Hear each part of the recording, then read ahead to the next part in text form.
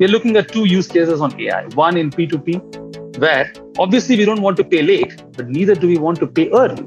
And hence, using machine learning to see a pattern on where there is likelihood of paying early, and just doing it on one country gives me between $20 to $30 million of cash. Welcome to the GBS Masterminds podcast, the one and only platform for global business service leaders to share their experiences of building world-class shared service organizations. My name is Sashi Natarajan, founder and CEO of HighRadius, and I'll be your host. Today, I'm honored to host Natarajan Gopalan, a GBS leader with 20 plus years of experience in leading global business services and finance operations across companies like Unilever, Philip Morris. Currently, Natarajan serves as the global head of integrated business services at Philip Morris International. Natarajan, thank you so much for joining us. Welcome to the show. It's a pleasure to be here. Thanks, Shashi. Natarajan, could you tell us a little bit about yourself and your career journey? Well, as you said, I have served a long time with Unilever. In fact, 20 plus years. I can't remember, in fact, how many years. I started way back in India. Then I served in Singapore for a long time, 10 years, in fact. A very difficult place to leave. It's a very nice place. And then I moved to London, where I spent almost half a decade. All of my stint with Unilever in Singapore and in the UK were spent on very transformative tasks and operations. In one of them, I set up commodity hedging for the first time for Unilever, dealing in almost $5 billion of commodities. In the UK, I really worked on the GBS for the first time, in fact, and helped transform the GBS operations to make it more customer and consumer centric and very transparent. But yes, that was a long stint. And then I joined Philip Morris a couple of years ago, and it's been an absolutely amazing ride for the last 2 years with them in redefining the vision for GBS at Philip Morris. Tell us a little bit about your personal side, some of your hobbies. So I would call out two things. I love music. I'm a classical musician myself, a vocalist, and I have given concerts, and I still do give concerts. In fact, I do what we call in Indian word, riyas, which is practice of classical music every morning for half an hour. And that is how I start the day. So music is one of my passions. And the other passion, in fact, of late is studying comparative religions. And in the last 1 year, thanks to COVID, I have actually spent a lot of time reading through a lot of these books, and I have formed my own hypothesis on the most important question that we all face, right? Why are we here? Where are we going? And I intend writing a book at some stage on this very fascinating topic. Exciting. Looking forward to the book. We're going to play a small bit of Natarajan's own creation. Vinayaka Namosude Vinayaka Namosude Vinayaka Namosude Vinashakam Shri Vinayaka Namosude Vinashakam Shri Vinayaka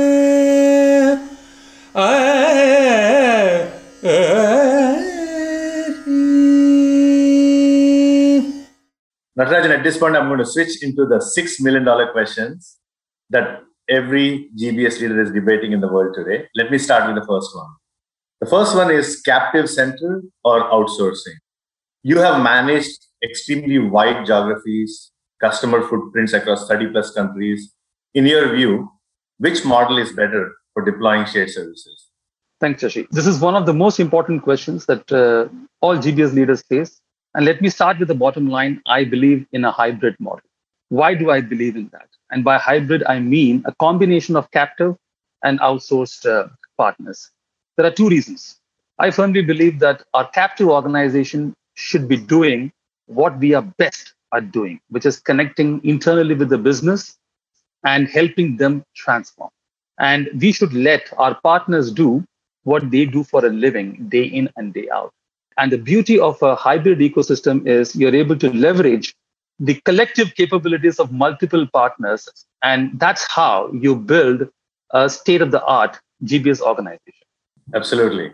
The next question is harmonize and standardize first or lift and shift first? I think there is a very common debate, as you know, Natarajan, on among shared service leaders. What is the right strategy to transition work?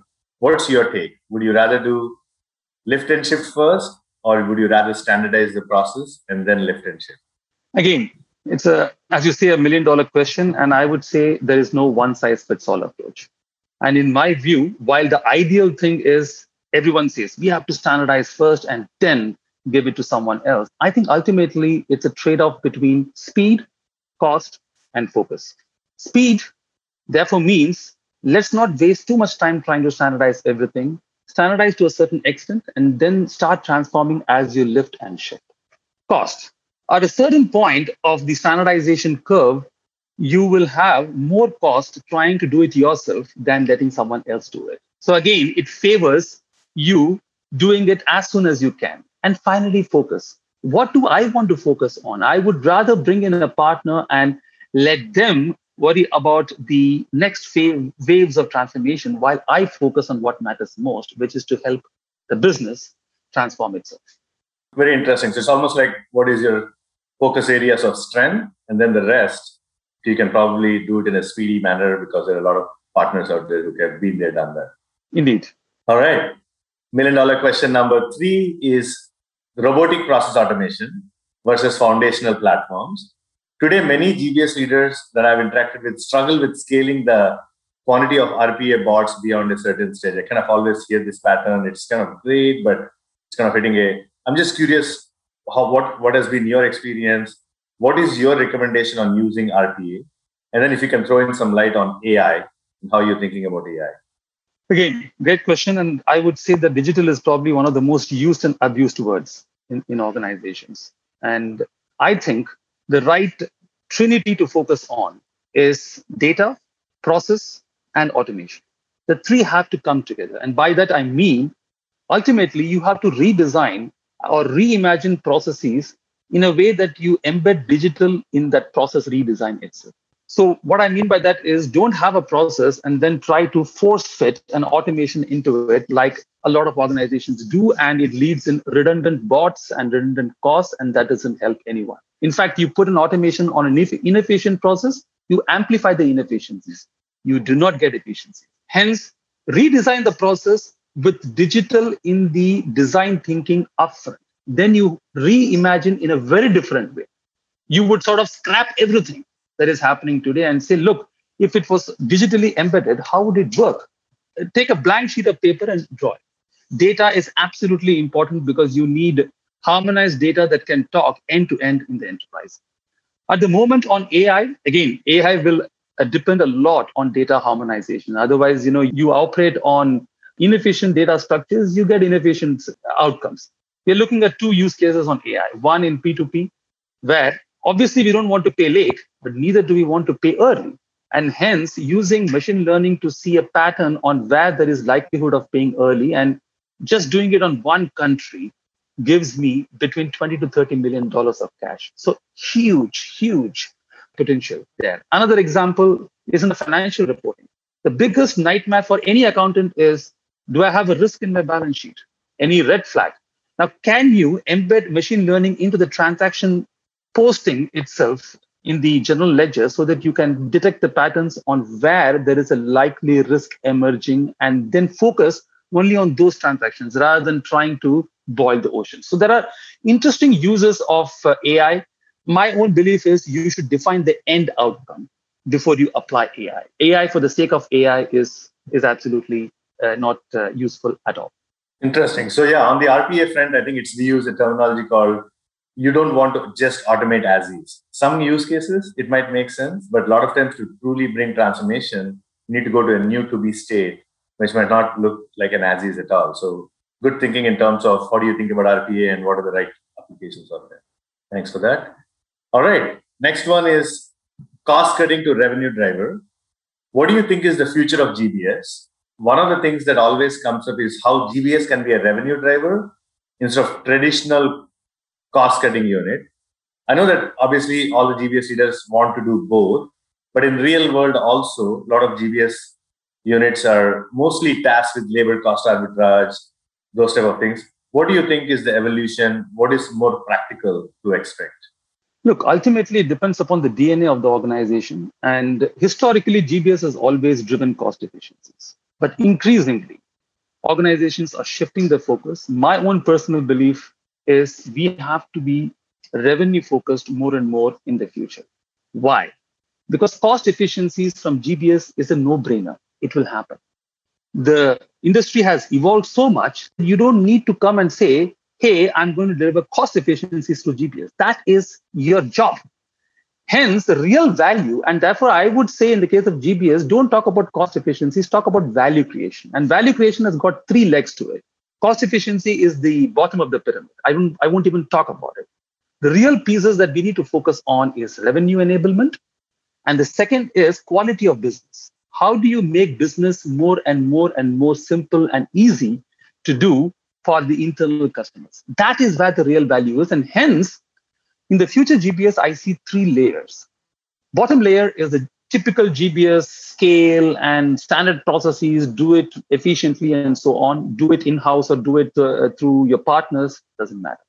The second layer is the co-pilot, where you work with the business to help them transform, to collectively and collaboratively define new outcomes for the business on revenue and so on. And the third layer, for me is the most interesting one because it's a layer that no one has imagined yet. And what I mean by that is in 5 years' time or in 3 years' time, 30% of the jobs in any industry, and for that matter in GPS, do not exist today. Can you define what those new trends are and start bringing those skill sets in? I was reading recently an HPR article where it says, hire for potential, not for experience, because you need a different mindset for the future. Hence, in my own vision at Philip Morris, we are driving a lot of focus around revenue enablement, cost efficiencies being taken for granted. They will and ought to happen. Interesting. All right. Next question is core ERP versus modern SaaS or software as a service platforms. What is your view, Natarajan, on the trade-off between ERP solutions like SAP, Oracle, almost every company, Fortune 1000 company out there has one, versus the modern niche platforms, Coupa, Blackline, HighRadius? There are so many tech companies, AI capabilities, and so forth. How do you think about the trade-offs and what bets you want to make? Again, I think on this, I've had a lot of experience, particularly with SAP as an all-in-all platform. They always like to believe that they can do everything, but at the end of the day, I think the future of technology is built again on three layers. Layer one is the SAP or Oracle, whatever you choose, and you work with that with some additional bolt-ons like central finance module and so on. Then the second layer is the kind of solutions that you mentioned about Coupa, Blackline, and all of us are employing many of these platforms. But I see a third layer where you have an ecosystem of apps that are emerging. And that's where you need startups to come in and start building on your ecosystem. We need to have an open ecosystem where we offer our basic backbone, but then have the ability to build on an ecosystem of apps that can leverage onto the backbone and start doing some innovative stuff, whether it is AI or predictive modeling and so on. So I see ultimately it might sound fragmented, but it is not fragmented. I would call it the ecosystem of apps. And at the center, you have the backbone, which could be either an SAP or an Oracle. That's very interesting, Natarajan. So that makes so much sense because I think the bottommost layer being the SAP or Oracle platform, and then there are mature software providers like HighRadius. But I think the startups on top is a very interesting thought for big Fortune 1000 companies because even though they are small, they bring some strong innovation. They're hungry. So if you can figure out a way to plug them, it's an amazing way to extend your innovation ecosystem. So thanks for that. If I could build on that, that's where probably you're going to get your 10x because, SAP can give you 1.2x and the next layer can give you 2x. But the next level, third layer of apps is that probably you start reimagining different outcomes and start looking at 5x and 10x factor in terms of your business outcomes. Absolutely. All right, Natarajan, on a closing note, what would you like to leave your listeners with some parting advice? I would say three things. I would encourage everyone to set for yourself a very ambitious North Star and keep redefining that North Star every now and then, because the world is dynamic. The world around you is changing. So what you thought is North Star a year ago is no longer the North Star. You need to keep that alive. That is what will keep the culture of innovation and bring a sense of discomfort that I need to go there. I'm here. And that is very important. Second is we need a high performing organization. Ultimately, whatever we do, at the heart of it is our people. You need diverse people. You need to empower them. You need to have gender diversity. You need to have all kinds of diversity, empower them, encourage them to make mistakes. Because I read an interesting anecdote recently on one of the social media platforms. When you lose, you learn. So don't worry, you learn. And when you win, be humble. Go on to the next one. That should be the mindset of the organization. And finally, have fun. Take life easy. It's not worth getting too stressed about everything. Have fun. And one of the quotes that I really personally love is do the right thing. When faced with the trade-off between the pleasant and the right, which one will you choose? I will choose the right. That might be more difficult, but it will always eventually get you to the right place. Very nice advice. In fact, I'm going to have this borrow from you this evening for my kids. Have fun in what you do. Don't take it too stressful. Thank you for that. Natarajan, this has been a very insightful conversation. It was a delight to have you on the GBS Masterminds today.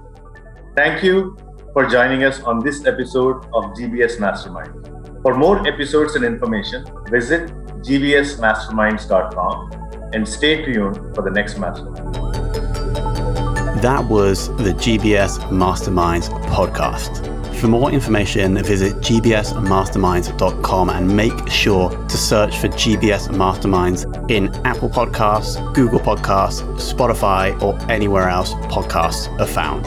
Click subscribe so you don't miss any future episodes. And on behalf of the team here at High Radius, thanks for listening.